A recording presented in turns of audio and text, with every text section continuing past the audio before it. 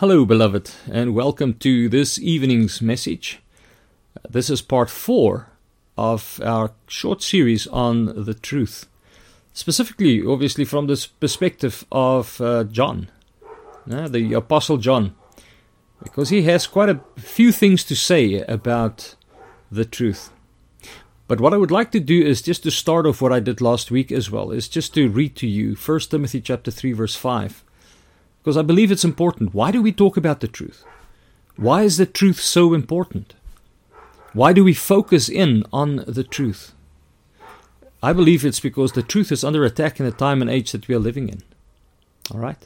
1 Timothy chapter 3, verse 15 says, "But if I am delayed," which means Paul wanted to go and visit Timothy, he says, "I write so that you may know how you ought to conduct yourself in the house of God, which is the church of the living God, the pillar and ground of the truth." That's the verse. The church of the living God is what? The pillar and the ground of the truth. And remember, I said that it seems as if the Apostle Paul is referring to the temple of Diana with the 127 golden pillars that was keeping up this roof and this amazing building. Right, so likewise, the church is basically the instrument in God's hands to lift up the truth before the world, to show the world the truth, to preach the truth, to share the truth, because the church is basically the pillar to lift it up, but to also keep it stable at the top. And the reason why we can do that is because of the Holy Spirit. God, the Holy Spirit, dwells in every single believer.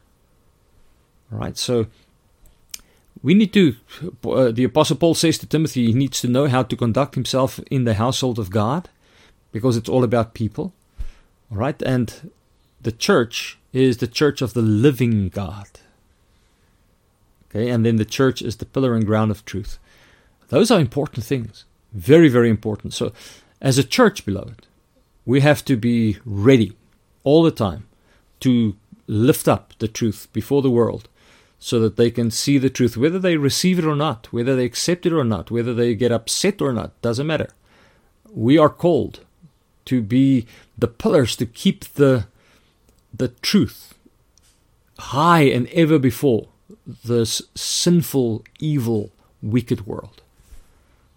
Okay, before we continue into what John has to say about the truth, let's just have a word of prayer.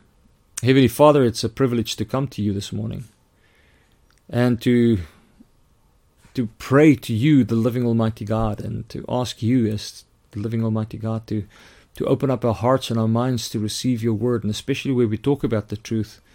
Oh Father, please, I pray that you will enable us to understand and to take to heart, so that we can apply it to our lives, and that we can know that we are the pillar and the ground of truth, and we need to bring it and uplift it and show it to the world. Otherwise, the world, how will they know? So, Father, please enable us to understand, take to heart, and apply it in our lives. And enable me as your servant to teach your people in Jesus' name. Amen. All right, now when we talk about the truth, what John tells us, that's John the Apostle, that wrote the Gospel according to John, and he wrote the 3 epistles, the 3 letters, and he also wrote the book of Revelation. Now, John basically tells us that truth doesn't change. Now, I've alluded to that already, but he says in 1 John chapter 2, verse 24, he says, "If what you heard from the beginning abides in you, you will also abide in the Son and in the Father." So this idea, the idea is that what you heard, which means all the truths that came to us through revelation, obviously from the apostles, from the prophets, from the writers of the scripture, what we received in the beginning, and those things that we received, if it abides in us, then we will also obviously abide in the Son, because those things all point towards Jesus Christ, the Son of God. Okay. And what we can be assured of is that the truth, because it's connected now to Christ. He's the way, the truth, and the life. No one comes to the Father except through Him. The truth never ever changes. Now, I want you to note that John is not saying that the truth that abides in us should be constantly updated, to the latest version. It's like Windows that updates, or Microsoft that updates. All these programs that we have. I've got an antivirus program, Avast, that I use. And it wants to update all the time. And I have to be connected to the internet for it to update, to the latest version, so that we, at the end of the day, it can do what it needs to do, because things are changing on the internet so frequently. But what John is telling us, and beloved, this is the amazing thing about the Word of God. This is the amazing thing about the God that we worship, the eternal God, the triune God, God the Father, God the Son, God the Spirit.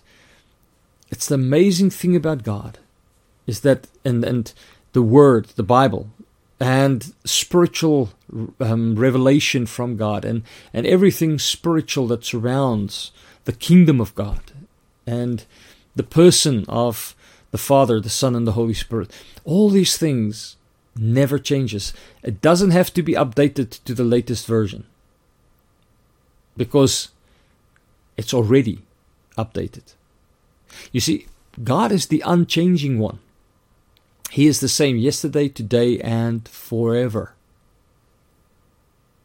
You see, the truth that was preached in the beginning, or from the beginning, we can say, is still the same truth today. Because it's the only truth that exists. It's the only objective truth.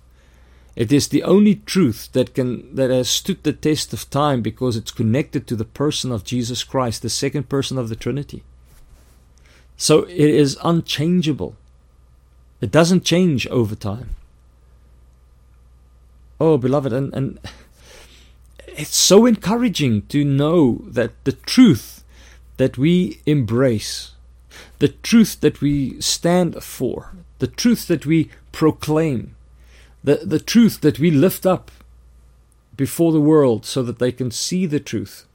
Remember, one of our great privileges is that we are basically God's instrument in bringing Christ to the world. It is as if every time that we speak about Christ, every time that we share about Christ, every time we share about the gospel, or we share about the word of God, whenever we uplift Christ, we are basically drawing a picture of Jesus Christ for people to see that picture. And we pray that as they see that picture, that they will realize that they need Jesus Christ. So we are basically painting a portrait in front of people so that they can see Christ. That's the privilege that you and I have. An amazing thing is, we are basically not introducing somebody to Christ that never changes. We are basically proclaiming to people Christ that never changes. We are bringing to them the Almighty God, who is eternal and who is the same yesterday, today, and forever. So John basically tells us that the truth does not change, because the truth, once again, is connected to the person of the second person of the Trinity, and God doesn't change. So the truth cannot change. And once again, remember, the world will hate the truth, because the truth is connected to the person of Christ, and they hate Christ. Satan hates the Lord Jesus Christ. Satan hates the Father. He hates God.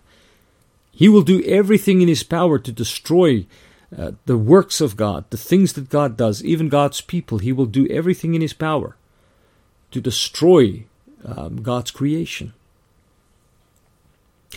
But the thing still, or the one thing stays exactly the same, is that the truth doesn't change. And the reason for that is because God doesn't change. Beloved, so what we need to do is we need to study the Word of God, find out what the truth is, and then embrace the truth. And as we embrace the truth, we basically go and say to the world and to those who want to listen, those who don't want to listen, we tell them we believe in the truth, we proclaim the truth, and we walk with the truth, because the truth is in the person of Jesus Christ, our Lord and Savior. Right, but then there's another thing that John, let's say, when he talks about the truth, when he writes about the truth, John wants us to take what he calls what is called a truth test. You see, John tells us not to believe every teacher or every prophet or everyone that brings a teaching, who claims to have a true spiritual message that comes from God. Don't believe every teacher. Don't believe everyone that comes around. But rather, what should we do? He says in 1 John chapter 4, verse 1, this is what John writes. He says, test the spirits, whether they are of God. Test the spirits. Because many false prophets have gone out into the world. Test the spirits. Because that's what we want to do. Beloved, we have to test the spirits of the prophets. We have to test the spirit of anybody that teaches the Word of God. We have to test the spirit of apostles. We have to test anybody who claims to have some truth about God and about His Word that they want to share. We have to test that person's spirit. Okay? Now this is an interesting thought, isn't it? I mean, how do we test the spirit of a prophet? Let's use a prophet for a moment. How do we do that? You see, this is what John does. He says in 1 John chapter 4, verse 1, he says, test the spirits, whether they be of God, because many false prophets have gone out into the world. So we have false prophets, and what we need to do is we need to test the spirit to see what spirit they come from. Okay? But then what he does is he basically tells us how to test the spirit of a prophet. And he does it in verse 2 and 3. So 1 John chapter 4, verse 2 and 3, John tells us exactly how to test the spirit of a prophet. Okay, let's read verse 2. It says, by this you know the Spirit of God. All right, so you will know that this is the Spirit of God working in and through a prophet. And then he says, every spirit that confesses that Jesus Christ has come in the flesh is of God. Then verse 3, and every spirit that does not confess that Jesus Christ has come in the flesh is not of God. And this is the spirit of the Antichrist, which you have heard was coming and is now already in the world. All right, so this spirit, this Antichrist spirit, is already at work in the world. It's already preparing the world. And we're talking about 2,000 years ago. Nearly 2,000 years ago when John wrote this letter. He says that the Antichrist, which you heard was coming, he's already in the world. That spirit of Antichrist has already been at work from the time of John, when he wrote the letter. And that spirit is still at work. We call it the spirit now. So what does John tell us about testing the spirits? In verse 2, he tells us that every spirit that confesses that Jesus Christ has come in the flesh is of God. Okay? So if a spirit, and that basically means if a prophet comes along and he tells us that Jesus Christ, the Jesus Christ of Nazareth, the second person of the Trinity, has come in the flesh, which means it is the incarnation that has taken place. Jesus Christ, the second person of the Trinity, the Son of God, has become flesh. Okay, he dwelled among us. And then obviously what came out of it as well is the fact that Jesus Christ died for our sin, he was buried, and he rose again from the grave, and he ascended up into heaven, and he's coming back after he's prepared a place for us. So, we know that it is a true prophet of God, and we can accept the spirit by which that prophet comes to us when that prophet basically confesses that Jesus Christ has come in the flesh. Okay? So that spirit is of God. That prophet is basically a prophet of the Almighty God. But verse 3 tells us, that 1 John chapter 3 tells us, chapter 4 verse 3 tells us, every spirit that does not confess that Jesus Christ has come in the flesh is not of God. So if a spirit or if a prophet says that Jesus Christ came in the flesh, that God became flesh to come and dwell among us as the God-man, and then he died and he took our punishment for our sin upon himself, and he was buried, and he rose again on the third day according to what the scriptures have said, and he appeared to many, many people, and then he ascended into heaven. We read about that in the book of Acts, and he poured out the Holy Spirit, and he will return.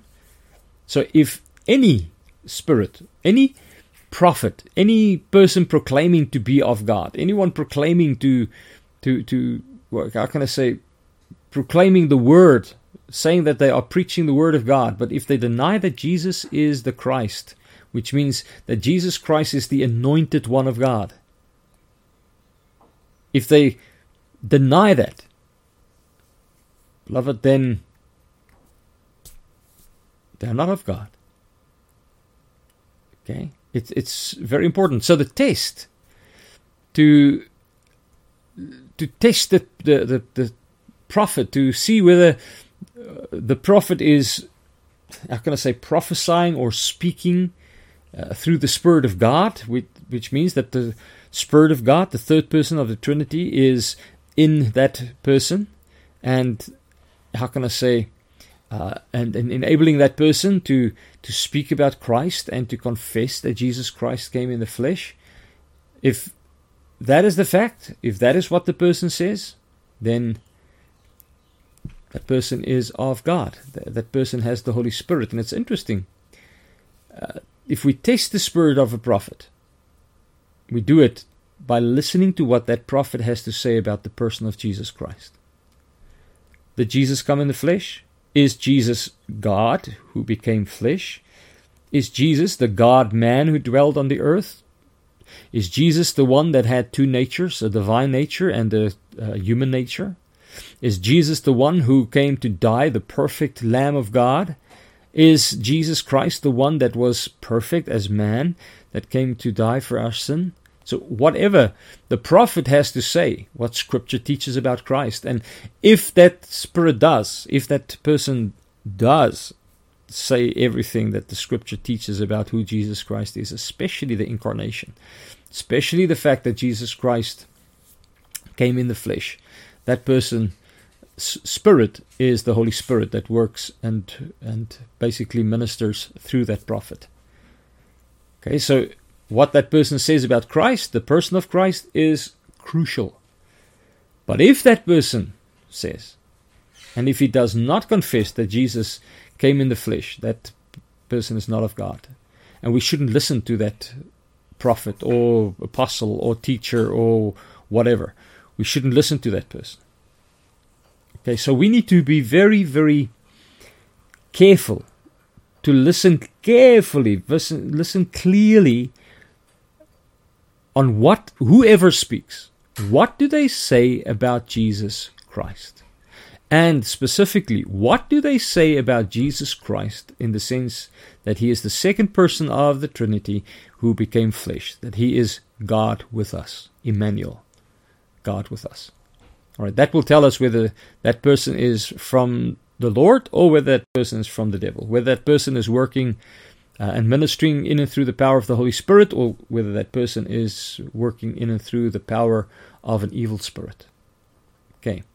Now, in 1 John chapter 2, verse 22, we read, "Who is a liar?"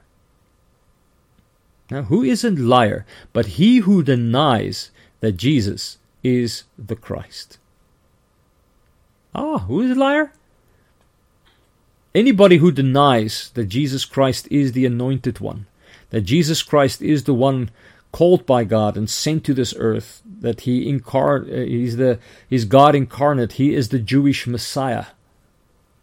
So if anybody denies that Jesus Christ is the Jewish Messiah, that he is God who became flesh, that Jesus Christ is the anointed one of God, the one that was purposed by God, that he is the Son of God, that he's the unique begotten, which means unique, one of a kind, where God himself, in the person of Jesus Christ, became flesh.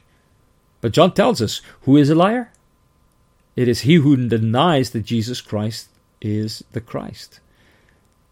Those who say that Jesus Christ is not the anointed of God. Then he says, he is Antichrist, who denies the Father and the Son. All right, so a person is a liar if they deny Jesus Christ is the anointed of God, but a person is an Antichrist if they deny the Father and the Son.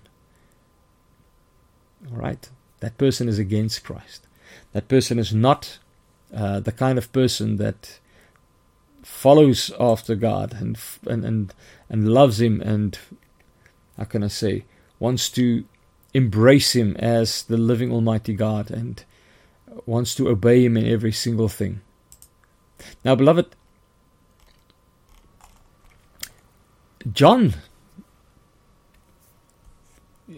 describes Jesus Christ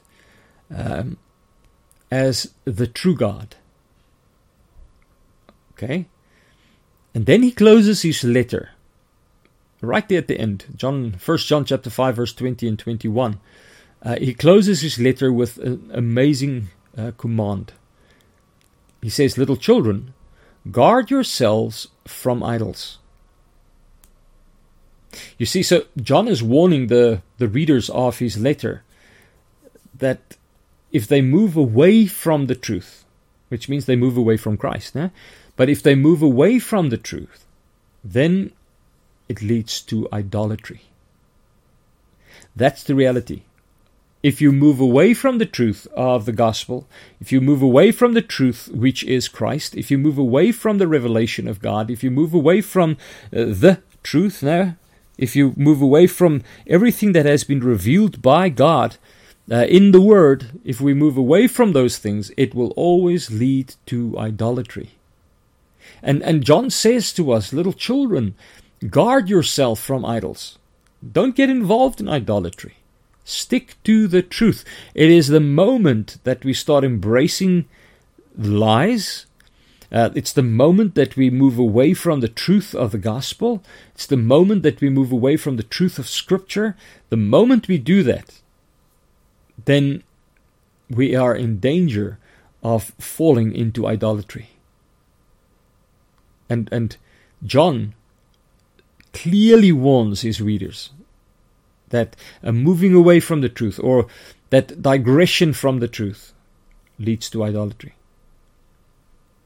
You see, when we move away from the truth, then we actually move away from the true God.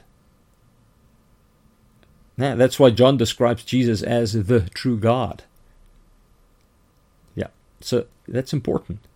When we move away from the truth, we move away from the true God, and we put ourselves in danger of worshiping a God who is not true, who is not the real God, which is actually a God created in our own imagination. I've heard so many people talk about God. Oh no, the God that I worship will not do that. Oh, the God that I worship is more lenient than the one that you worship. You know, you will hear people and they talk about their God. And then their God is very tolerant towards sin. Their God loves false teachings. Their God actually accepts it if you are involved in idolatry. Their God actually, because it's a figment of their imagination, is anything that they think that God should be, that's who God is for them. Beloved, it's ridiculous. It is heartbreaking actually to think about it like that. We must remember, if we move away from the truth, then we move away from the true God, and we put ourselves in danger of worshipping a God who is not true, a God created by or in our own imagination. It's normally a God that is created in our own image. No? It's very interesting when people talk about the God that I worship or the God that I believe in. That God is actually not just made up in their imagination, but that God is very similar to a human being. Sometimes an idol, obviously. But it's as if you can see people, the way that people are. You can see it in this God that people make up. And that God is, how can I say, created more in the image of man than man is created in the image of God. We are created in the image of God. But there are many people who create God in their image, in their likeness, because it's the God of their own imagination. So John warns us, little children, guard yourselves from idols. Guard yourselves from idol worship. We can actually create a God that we think is the God of the Bible, but in fact he's an idol. It's an idol that we created ourselves in our own imaginations. You see, if it's not the true God that we worship, it's always an idol. And I believe that we need to be very aware. We need to be on the lookout. We need to watch out. We need to be very sensitive, that we make sure that we stick to the revelation that God has given us, that we stick to the truth, which refers to Jesus Christ being the way, the truth, and the life. We need to stick to objective truth, because it is that truth, the truth that we find in Scripture, that is the truth that is always the same, never changes. Okay, we can trust it always, because it is the truth. It's ultimate truth.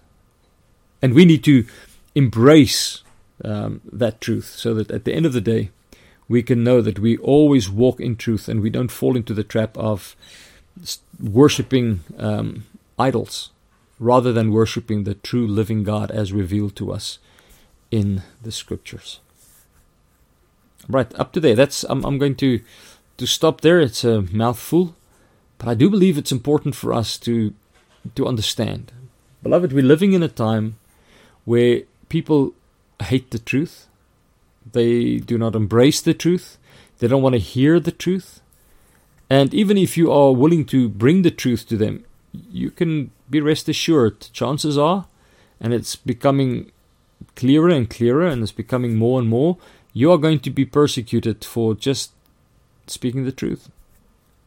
People are going to cut you out of conversations just because you stand for the truth. People will not want to listen to you just because they know when you speak, you're going to speak the truth, and they don't want to hear the truth. They want to hear the lie. Now, God willing, next week, I would like to touch on that aspect. That God, and he's speaking about the time, obviously, of the Antichrist, but I believe he's already doing it. God will, how can I say, send a strong delusion over people so that they will believe the lie and not embrace the truth. So, in a sense, we can say, people who do not love Christ, who are not saved, by nature, they are enemies of God, and by nature they hate the truth.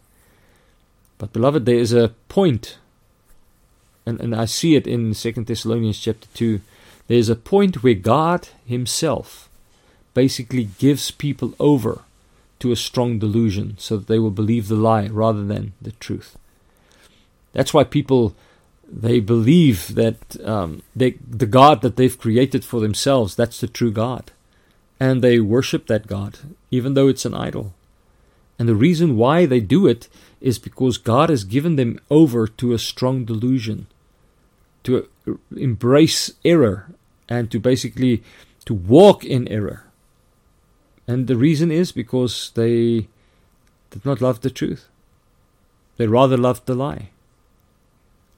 So, beloved, I believe that we need to be vigilant, as John tells us. We need to be sure at the end of the day that we are worshiping the God of the Bible and not some idol that we've created for ourselves, in our image and our likeness.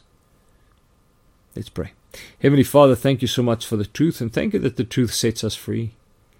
And thank you when we embrace the truth, there is peace and joy and a quiet rest, because we are, able to rest in the peace that you give us in Christ. Thank you for that, Father. And I pray wherever we might deviate from the truth, and where we might be thinking of you as the living Almighty God in a way that is not fitting, it's not biblical, I pray, please have mercy on us, so we can come back to the truth and embrace the truth and only the truth of who you are. Oh, Father, I pray, in Jesus' precious name, the word that has gone out to your people, I pray, will you please, in the name of Jesus Christ, use that which comes from you, and those that does not come from you, the things that comes from my own mind and my own heart, Father, I pray that you will cut it out of your people's hearts and minds, so that the truth of your word can,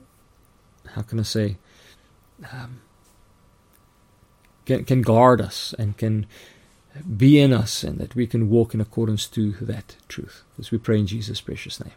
Amen. Beloved, thank you very, very much for listening. I really do pray that the Lord will bless you and keep you, that His face will shine upon you, that He will give you His peace, and that we will all, as His children, embrace the true God, and that we will always remember that we are the pillar and the ground of the truth, and that we will always lift it up before the world, even though the world lies and brings lies to us, that we will always bring the truth, but that we will always speak the truth in love. And may that be true. God willing, until next time, Lord bless. Bye-bye.